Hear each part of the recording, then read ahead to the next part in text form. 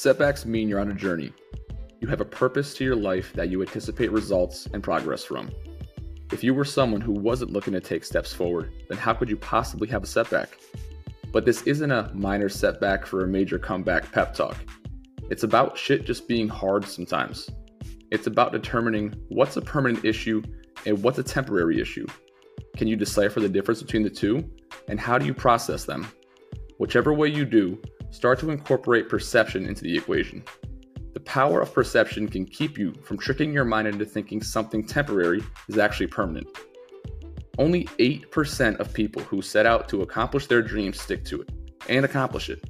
That means that 92% of us will give up and let the setbacks make the decisions for us. So make your perception of every setback you have an experience that you can use for your next step for yourself or someone else.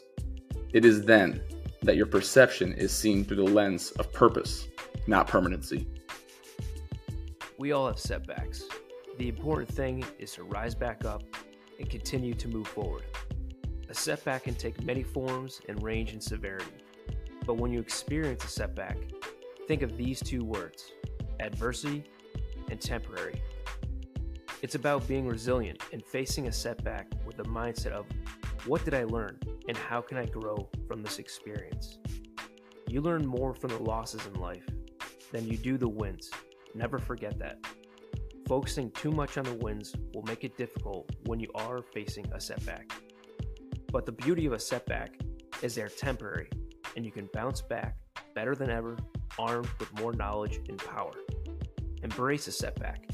That indicates you are taking action and on the path of growth. Sometimes we lose ourselves for a while, and that's okay. It's all part of learning. Make sure your comeback is stronger than your setback.